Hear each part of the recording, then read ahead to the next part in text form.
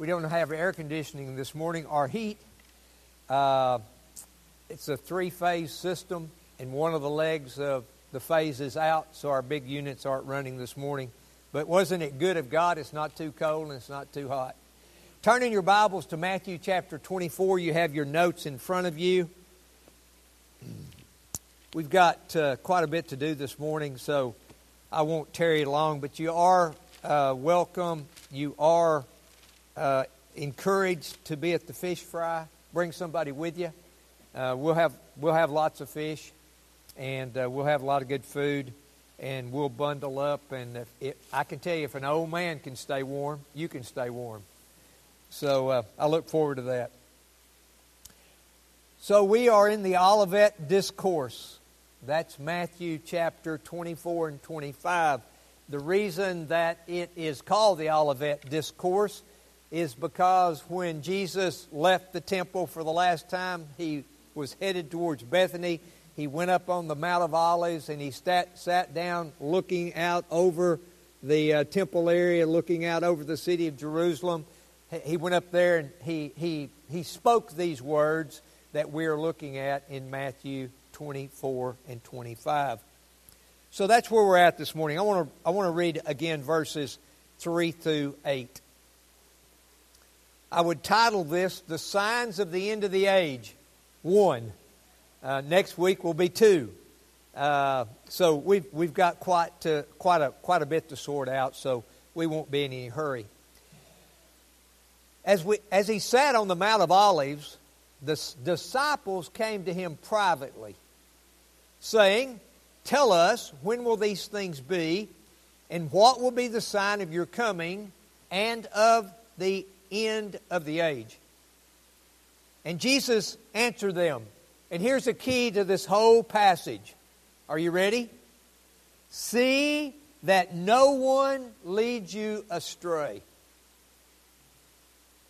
The times are going to get difficult. There are going to be days that we have never seen if we're here at the end of the age. If that happens, there's going to be things that happen, things that we don't understand, things that we've never experienced, and we need to be ready for that. We need to live in expectations of that. We'll look at more of this next week. So, see that no one leads you astray.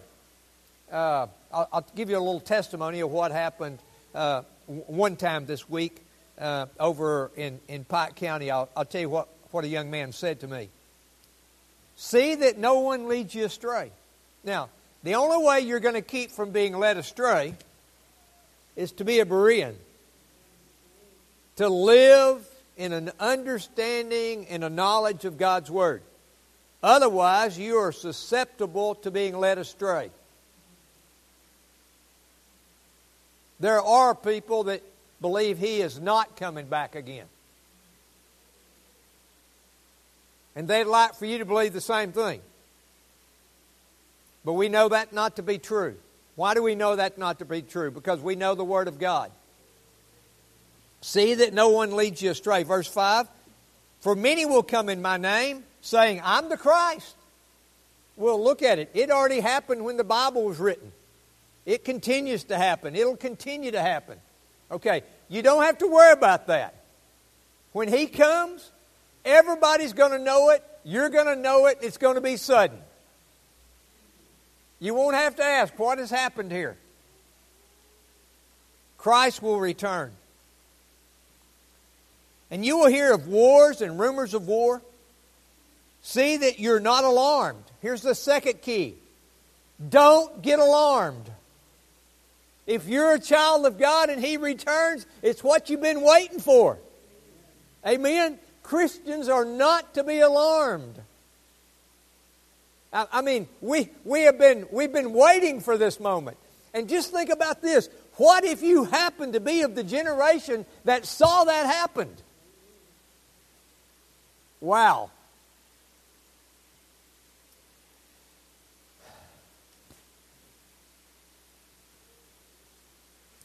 See that you're not alarmed, for this must take place. But the end is not yet. For nation will rise against nation and kingdom against kingdom. and there will be famines and earthquakes in various places. All of these are but the beginning of birth pains. So, we don't have to know the when. Are you with me? Matter of fact, he tells us, nobody knows. Nobody's going to figure it out. I'm the only one that knows. So, we don't have to know the when, but to be preserved from the evils that will come upon the world, we've got to live in expectations of Him coming, and that these days are going to be difficult. So we'll be able to persevere. What we don't want to become is apostate. Many people, when it gets really bad, will turn away from the Lord. They will show themselves never having been a follower of the Lord Jesus Christ. We don't want in that camp. We want to be preserved. So, we can't, if we're saved, we can't become apostate. But if we are apostate, we don't want to be found out on the last day. I tell people all the time, look, if you're saved, I can't lose you. Y'all hear me? Because He who began a good work in you will carry it on to completion. If you're saved, I can't lose you. But if you're not saved, I want to make it obvious to you through the Scripture you're not saved. Because today you can do something about that. At the end time, you can't do anything about that.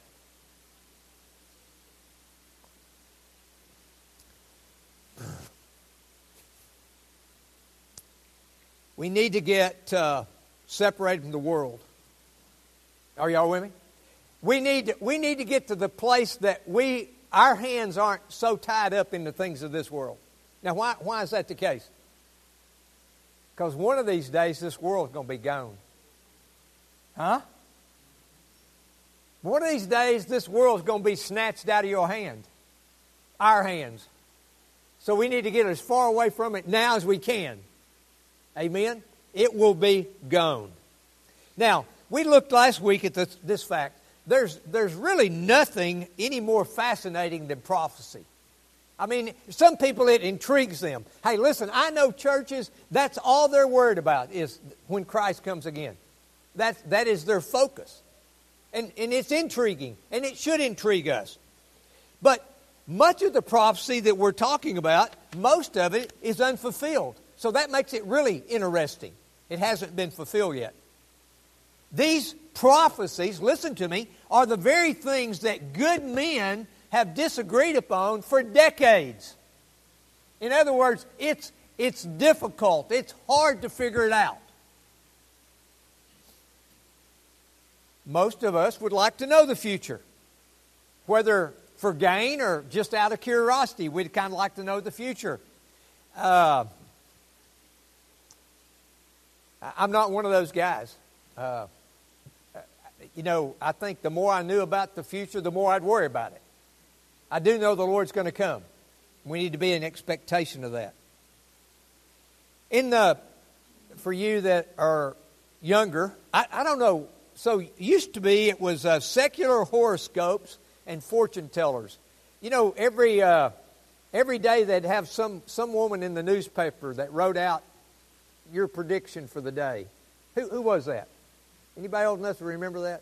It was a column in all the major newspapers. So what's everybody looking at today in social media about the future? Anything? I don't know, because I'm not that much on social media. But people like to talk about the future. People would like to know about what's coming, right? Well, listen, if you want to know about what's coming, here's your book. Come on, here's your book. Now, when you get it all figured out, right? Just realize you may have it all figured out, because it is difficult to figure it out and know for certain that you got it right. But here's what we do know. He is coming back. It will be sudden. Okay? And we need to be ready. Amen? We surely need to be that. So we're talking about prophecies. Sometimes they're difficult. Okay, the end time prophecy is pretty difficult. Well, sometimes they're pretty vague. It's not really too clear what the prophecy is saying about. So I ran across this one of an oracle, a prophecy that was told the king that if he went into battle, he would destroy a great empire. Well, he assumed that that empire was his enemy. But in fact, when he went into battle, his own kingdom was destroyed. So sometimes it's vague. Sometimes it's not as clear as it ought to be. But I want to tell you, the only prophecies that you can know for sure that are going to come to pass are biblical prophecies. How many prophecies in God's Word? Did we look one time at 967 prophecies? How many of them have been fulfilled? Pretty much all of them, okay? As we come down to the end time, these end time events, we don't have them all fulfilled yet. But which prophecies are going to be fulfilled? Every one that was spoken of in God's Word. Not a one of them will be unfulfilled. So, Jesus' disciples were curious about the future. So they follow him up on the Mount of Olives. He's by himself, and we'll look at 3b. Tell us when these things will be, and what will be the sign of your coming and of the end of the age. So this gave opportunity for Jesus to teach on the last things. That's what he's talking about. The last things that are going to happen. It's called the Olivet Discourse. I've already told you that.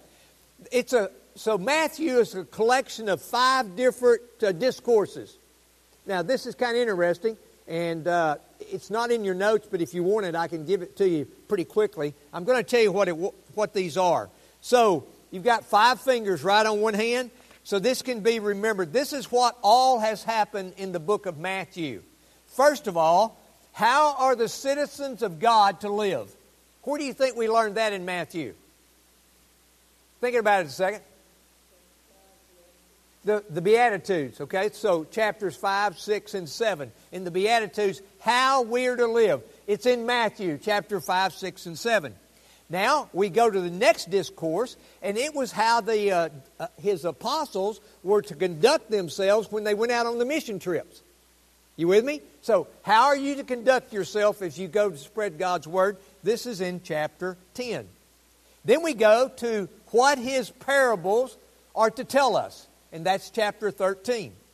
And then we have in verses 18 through 20 a warning from Jesus about not hindering people getting into heaven, and also about how we are to forgive other people. You know what it says about forgiveness? But the bottom line, you know what it says? If you want forgiven, you better do what? Forgive others. And then, so that's the 4th one, and now we're in the 5th one. How will human history end? 5 major discourses in the book of Matthew. We've gone through 4 of them. We're on the 5th one now. And all 5 of these discourses have ended in the same way. Listen to what it says. When he got through with these discourses, Jesus said, when he had finished saying these things. So something very important happened, and the way he said, I'm done, is when he had finished saying these things, he moved on to something else. So this discourse that we're looking about at the end of time is an important part of the gospel. How's it all going to end? We believe, okay, we know the 7 C's of history, right? Creation, corruption, I'll get them. Catastrophe, confusion, Christ, the cross, and what's the last one? Consummation. How's God going to finish all of this up? And we know the bottom line is this: a new heaven and a new earth where God's people will dwell with Him forever. But how about getting there? What's it going to look like for us to get from here to there? Are y'all with me? So that's what we're looking at.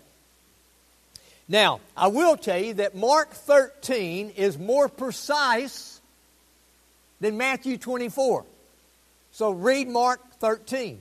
Luke 21 is companion of Matthew chapter 24. So you got Matthew 24, Mark 13, Luke 21. You can read all of those together. So out of these chapters have come most of the eschatological schemes that we have today. If you want to know about the end times, they come out of these scriptures. I'm going to give you just a little bit. For some of you people, you have never heard these words, and you really don't care to hear these words. For some people in here, a few people, you're pretty well versed on it. But there's three major approaches to what the end time is going to look like. I'm just going to give you a little hint of that. Because if you read and study this at all, you're going to hear about premillennialists. You're going to hear about amillennialists. You're going to hear about postmillennialists. You're going to hear about the preterist. You're going to hear those kind of terms. So let me just give you a little heads up. Premillennialism is the view that Christ's second coming will occur prior to His millennial kingdom, and that the millennial kingdom is a literal 1,000-year-long reign of Christ on earth. This will be followed by a 7-year period of intense tribulation, and then the Lord will return for the consummation. This is what, for people who have an opinion, this is the major opinion in evangelical circles. It's the major the eschatological opinion in this church. Premillennialism. Okay? But that's not the only opinion. The next one is, okay, so now just keep this in mind. The next one is amillennialism. Okay, I skip postmillennialism. It doesn't matter. Well, let's go back to postmillennialism. That's the next place in your notes. Okay, postmillennialism. So, pre was before the millennial, right? Before the 1,000-year reign. Post is, He's going to come after the 1,000-year reign. You got the two? Okay. Postmillennialism is an interpretation of Revelation chapter 20, which sees Christ's second coming as occurring after the millennium, a golden age or era of Christian prosperity and dominance. And I'll just tell you, of the three, that's the one that I struggle the most with, because I don't see down the road a period of Christian prosperity and dominance. I think we're past that. But that's just me thinking. All right, then the next one is amillennialism. Wow, these words with too many for an old tongue-tied man, right? Okay, an amillennialist, no literal millennium. There will not be a 1,000-year reign of Christ. Okay? There will not be. They see the 1,000 years as spiritual and not literal, as opposed to a physical understanding of history. Although the prefix a or a would typically signify a negation of a word, the amil position sees the millennium as realized, or better explained, is the millennium is happening now.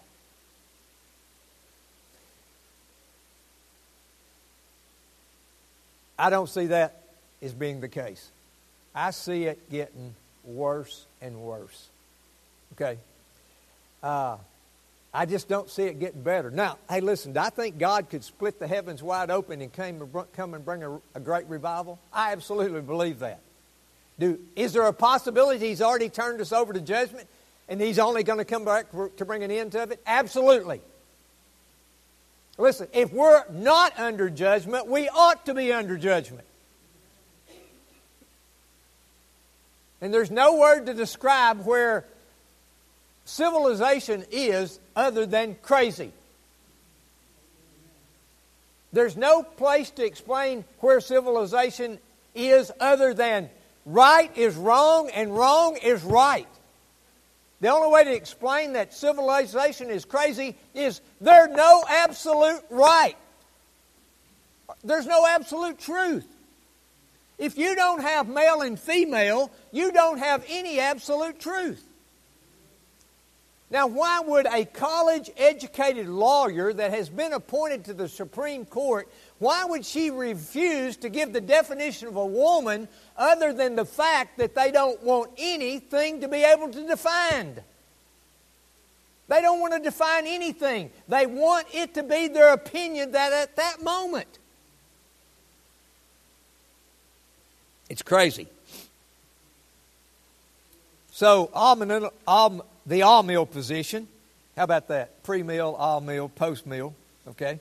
Sees the first coming of Christ as the inauguration of His kingdom and His return at the consummation of the kingdom. John's mention of 1,000 years thus points to all things that would happen in the church age. It's what's been happening in the church age since Christ for 2,000 plus years now. These are the big ones. And then we can throw in historic pre-meal. That would be Matthew Henry and the likes of him. Historic pre-meal. And then we can throw in preterism. Preterism is this. All prophecy in the Bible is really history. The preterist position or interpretation of Scripture regards the book of Revelation as a symbolic picture of first century conflicts, not a description of what will occur at the end of times. The term preterism comes from the Latin praeter, meaning past. Thus, the preterist is the view that the biblical prophecies concerning the end times have already been fulfilled in the past. So, that are the three main views, and throw in another view that, listen, there are a lot of people right now that are taking that view. Really, it's disturbing that there's a real trend of the younger guys that are taking this preterist position. And let me just say that again. The preterist is the view that biblical prophecies concerning the end times have already been fulfilled. Okay? And so, my question would be, in the past, why hasn't the Lord come yet? He hasn't come yet. So, preterism is directly opposed to futurism, which is another term you hear, which sees the end-time prophecies as still having a still future time of fulfillment. Now, for you that needed to know that, there it is. For the ones that didn't want to hear that, you've been exposed to it anyway. Because as we go through Matthew 24 and 25, I will have to refer back to these positions. Are you okay with that? You understand what I'm saying? There's just some technical things that you've got to be at least aware of. Now, let me give you a couple of quotes to set the stage. I don't know, I know all of you would know the name Charles Haddon Spurgeon. He is a pre-meal person. Okay? Most of you would know, if you study at all, the old guys, the Puritans. This guy is not a Puritan, but he died in 1900. J.C. Ryle, he's known as the bishop, and he has quite a reputation. He's a pre-meal. So I want to give you two quotes. This is a quote from J.C. Ryle. Are y'all ready to think just a tad? Because we're through with the introduction. Now you're going to have to think just a tad. Let us not be ashamed to say that we expect a literal fulfillment of unfulfilled prophecy. Don't be ashamed to say that you think that biblical prophecy is going to be absolutely fulfilled. Don't be ashamed of that. I'm still on J.C. Ryle. Let us frankly admit that there are many things we do not understand, but what we do understand about His imminent coming and His bodily coming, we must hold our ground tenaciously. We must believe much. We have waited long, and we need to continue to wait. And listen, here's what he says, and not doubt that one day everything will become clear to us. It's all going to play out, and you'll say, well, I see that now. Above all, let us remember that when the Messiah first came to die, to suffer, are y'all with me? Listen now. When He first came to suffer, it was the most improbable event that could have been conceived. Nobody was looking for Him to come back, and they were looking to come back and be a king of the world. Nobody was looking for Him to come back and to die on an old rugged cross. Very few people expected that, even though prophecy said that was going to happen. Few people expected that. Did that happen? Did He come? Everybody was looking for a king and died on an oak rugged cross to pay the penalty for our sins. Did that happen? Now listen to this now. If that happened, don't not think that He can literally come in person, bodily, to judge and rule the world. Are you with me? If He came to die and was resurrected, there's nothing He can't come to do. That's J.C. Ryle. How about Charles Spurgeon? The answers of Jesus, which we're looking at in Matthew 24, contain much that was mysterious and that could only be fully understood as that which He foretold actually occurred. Spurgeon's got it figured out. Some of this stuff we're not going to figure out until it's happening.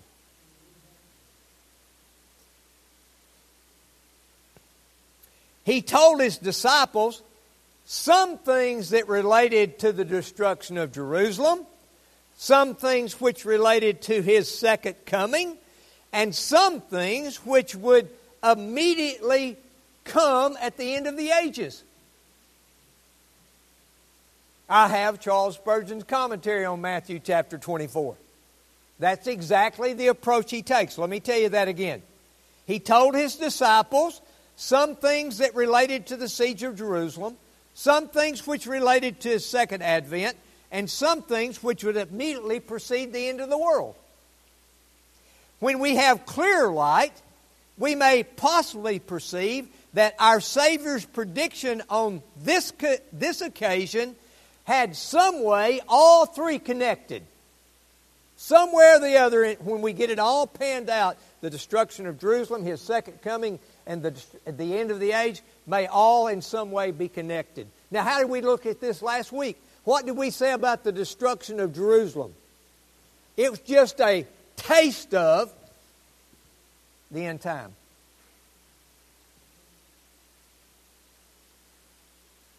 And Josephus, read other places about how bad it was when Jerusalem was destroyed. We can't fathom it. We're sitting here. Walls, thick walls, impenetrable walls. That's what they're thinking. Besieged. Terrible things happened. People did terrible things during this time. But it's just a drop in the bucket what the end of the age is going to be like. So see, we need to be ready. And we'll just have to absolutely trust in God. Amen? So here are some, you've got these in your notes. Here are some common sense keys as we study the Olivet Discourse. You want to know how to keep from going wrong? You want to know how to keep from following a false prophet or a false Messiah? You want to know how to keep from being misled or led astray? You want to know how to keep from being alarmed? Are y'all ready? Okay. Be ready. Live intentionally for His glory in radical obedience to His commands. Be living, expecting Him to come back today. Be ready. Number 2, do not be alarmed. It's going to get bad. Don't be alarmed. You're going to know when He comes back. Number 3, look. Every morning, every night when you go to bed, say, Lord, if tonight's tonight, You know, it'll be night somewhere when He comes back. If it's tonight, I look forward to it with anticipation. You get up every morning and say, Lord, if it's today. Hey, that's one of those things, if you go to bed thinking about it, come on now, and you get up, you know why people don't think about it? They don't want to be concerned with it. If you go to bed thinking about His return and get up thinking about His return, tell me a few days down the road, what's it going to impact? The way you act, the way you live.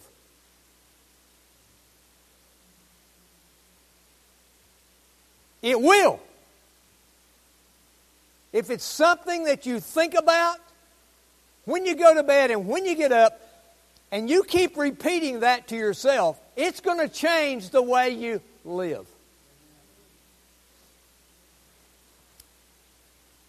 So what will happen with each... So here's just a question for you. Here's what just really consumes my thinking about this. What is going to happen? What are you going to do if it doesn't happen exactly like you think it's going to happen? You with me? What if you got it figured out? And when it comes undone, it's not happening like you got it figured out. I'm just saying, what if it doesn't happen like you've got it planned out? Will we throw in the towel and show ourselves to be apostate? Will we be ready? So, I think you've got these two. Every day. Listen, every day if you're about doing this, you don't have to worry about if He comes back during the lunch hour. Here it is. Be about the Father's business. I love that. You know what Jesus told His mom and daddy when they couldn't find Him? When they got 2 or 3 days down the road from the Passover? What did He say? Didn't you know I had to be in my Father's house about my Father's business? Listen, if you are on mission for the Lord when He comes back, you're in a good place. Secondly, living for His glory. If you get up every day thinking about today, I want to be about your business, living for your glory, that's the day you want Him to come. Amen? Number 3, being radically obedient to His commands. There it is. Number 4, striving to love the world less and Him and others more and more. Listen, you hear that? Striving to love the world what?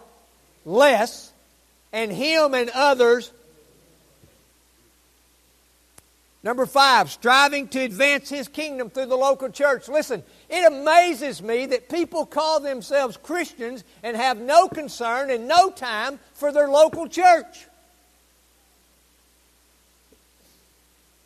Living and expecting the sudden, imminent, and bodily return of our Lord Jesus Christ. You know how He went?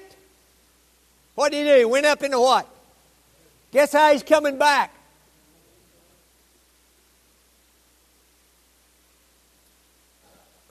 So, what can we learn this morning from these few verses?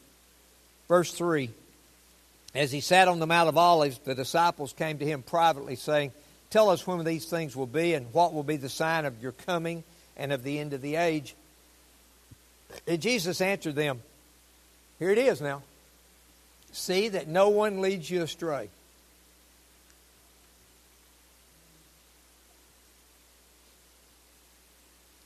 Know the Scripture.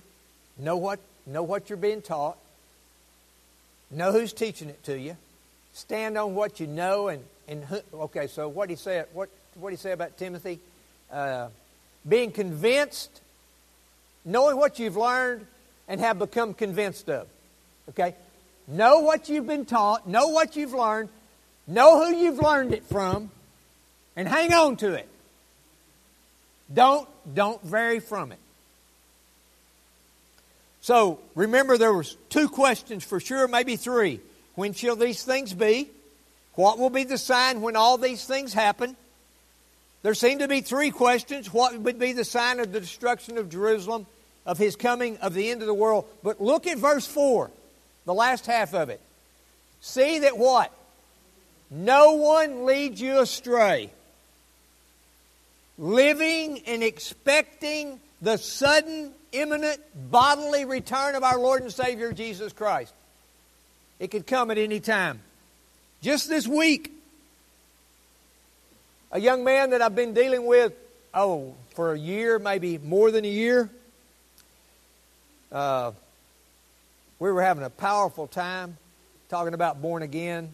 We were looking at Psalm 119, verses 162 through 168. And this young man, we were talking about being born again. We were talking about a new heart and a new spirit and writing the law in your mind and putting in your heart, talking about a changed life. And this young man's just weeping. I'm talking about in a setting with 15, 20 other grown men weeping. And he used these words in his reply to me. He said, I believe I've embraced some false doctrine. He used that terminology, some false doctrine.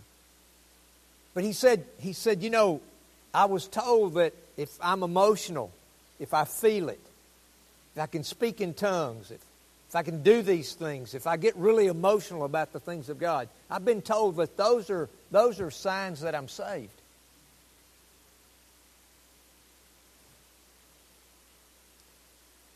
And so he said, now I'm being challenged to examine myself. I'm being challenged to see if Christ lives in me. I'm being challenged to say, has my life been radically changed? He said, I believe I've embraced some false doctrine.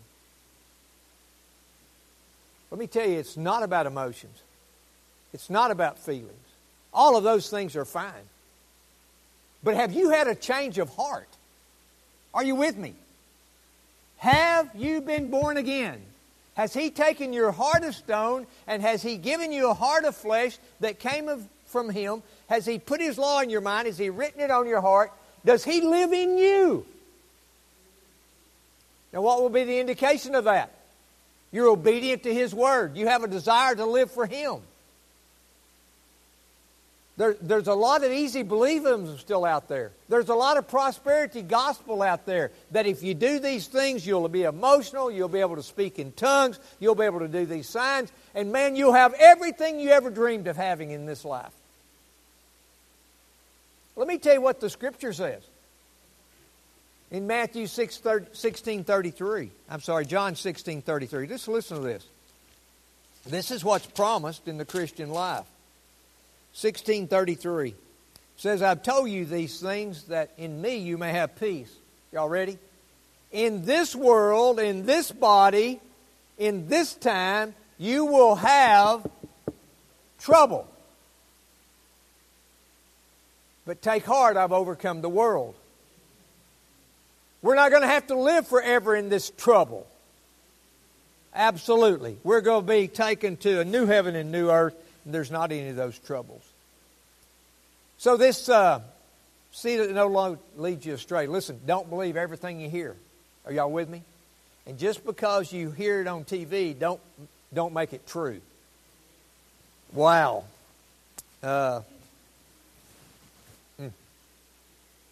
Did y'all hear that? Just because they're a TV preacher, don't mean that they're telling the truth. The only thing that there's any censorship of is the truth.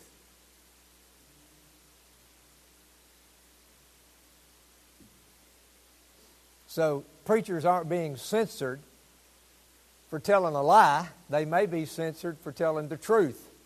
Y'all know what I mean? That marriage is between one man and one woman. That whatever you were biologically born, that's what you still are. Now, that may get censored, but not a lie that you can become what you feel like you are that day. So, verse 5, for many will come in my name, saying, I'm the Christ, and they will lead many astray. This appears to be a common theme. I am the Christ. Theudius, Judas of Galilee, are mentioned by Gamaliel. Acts 5:36 through 37 says, "For in those days Theudius rose up, claiming to be somebody, and a number of men, about 400, joined him." Listen to this, though. "He was killed, and all who followed him were dispersed and came to nothing." That's what's going to happen to those who embrace somebody else being the Christ. They're all going to be deceased, and that movement's going to come to nothing. After him, Judas the Galilean rose up in the days of the census and drew away some of the people after him. He too perished, and all who followed him were scattered.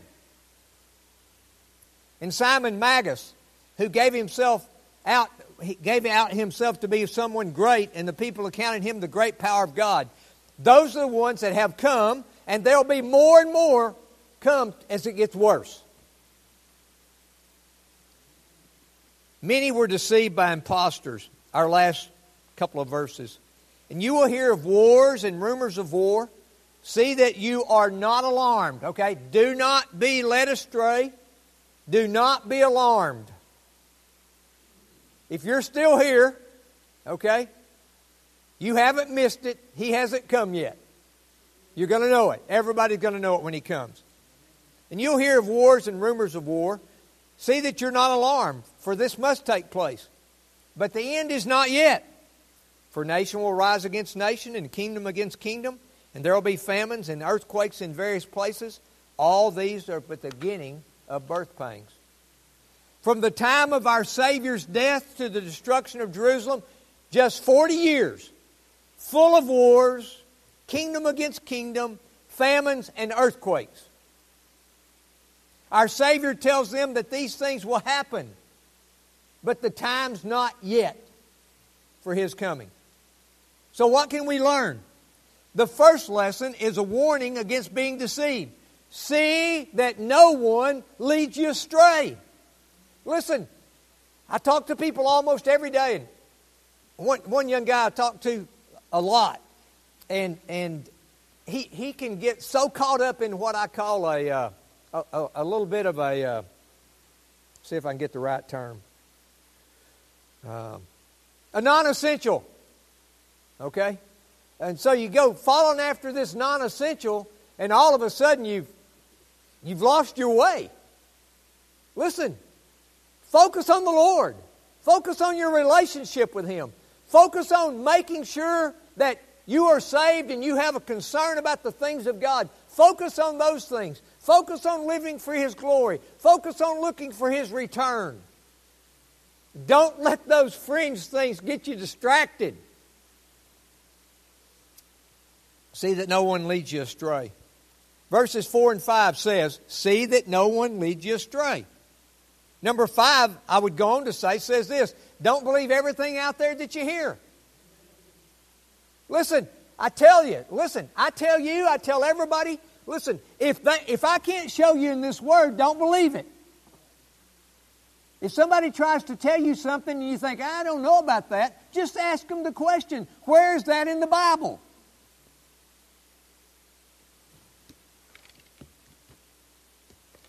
If you really want to stump them, ask how a person is made born again.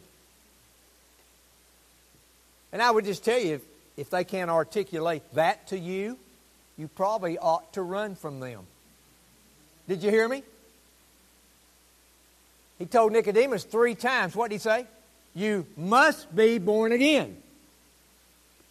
So if they can't tell you how you can be born again, it's probably a good sign. Amen? Number 3, verse 6, see that you're not alarmed. And number 8, these are birth pangs that must happen. So tell me we don't have a wonderful, merciful warning that the Lord's going to return and it's going to be bad. Have we been warned? Have you been warned? Listen, for 12, 16 years, there has been a possibility that we may lock the doors on Sunday morning after we get started to keep somebody from coming in. But But there is every possibility within the next few years that we'll come here on Wednesday night or we'll come here on Sunday morning and the doors will be padlocked because we're teaching something contrary to the government's opinion. I'm telling you, that time is upon us. Listen, there has been a preacher in Canada that went to jail for several days recently. You can pull it up on YouTube. A preacher went to an abortion. No, he went to protest a drag queen hour. Okay? Y'all know what the drag queen hour is, right? It's where people, I don't want to say parents, it's where people take their kids and some adult man who is dressed as a woman and scantily dressed at that, reads them inappropriate books about sexual things and suggests to them that they do things that you would not believe your kids would be even exposed to. I believe it was that. Anyway, he was protesting. He got assaulted to the ground, handcuffed, and dragged out of that place. That's in Canada. Y'all know that's just our northern border. I'll tell you how it works. Listen, this one guy that went to jail in Canada for opening his church when the government said not to, for 2 or 3 years, Canada would not let him come to America. I'm telling you, it's coming, folks. It is coming here. So, when it happens, don't be surprised. You know what?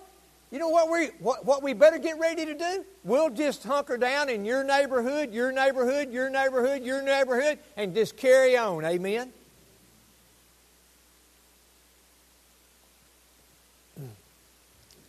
The human eye seems blinded to the things to come.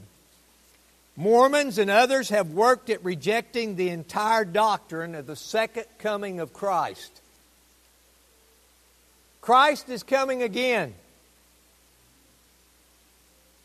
We need to watch out and be on our guard against false teachers. Amen? Don't believe the lies that His bodily return is impossible. Listen, if He came, died, was buried, resurrected 40 days here, ascended back to heaven, tell me He can't come back. Don't believe that it will happen some other way. It's going to happen this way, quickly, and a bodily return. Don't believe that because of all the elapsed time. You know what people are thinking now? It's been 2,000 years. It's not going to happen. It's closer now than it was 2,000 years ago, right? It's going to happen. Don't be deceived about the time. Listen, if somebody comes and tries to show you in the Bible they've got the day figured out, hey, just say, well, you are number 1,562 that's had it figured out in the past. Just get in line with the rest of them. I'm not believing you either. Y'all with me?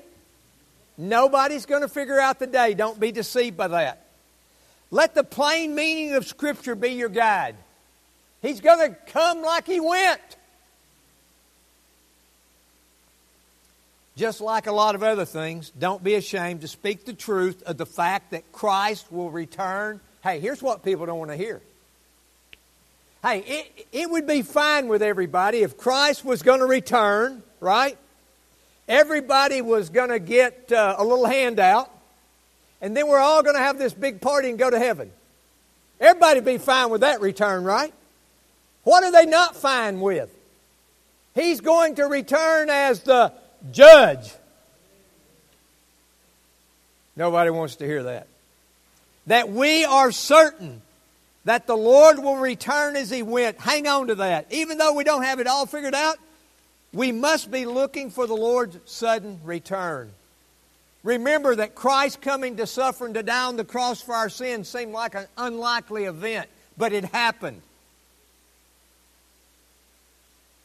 Let us understand, if He came to be humiliated, and to suffer and to die, He will surely return to judge and to reign. Turn in your Bibles to Revelation 22:20. You know, we don't ever talk about this. But as you turn to Revelation 22:20 and Tom gets ready to come, I'm also going to go back to 1 Corinthians. Revelation 22:20. This is one verse before the last verse in the Bible. He who testifies to these things says, "Surely I am coming." Amen. Come, Lord Jesus. That goes to back to 1 Corinthians 16:22, and that says, "If anyone has no love for the Lord, let him be accursed. Our Lord come." So Maranatha, what's it mean? Oh, Lord, come quickly. Amen.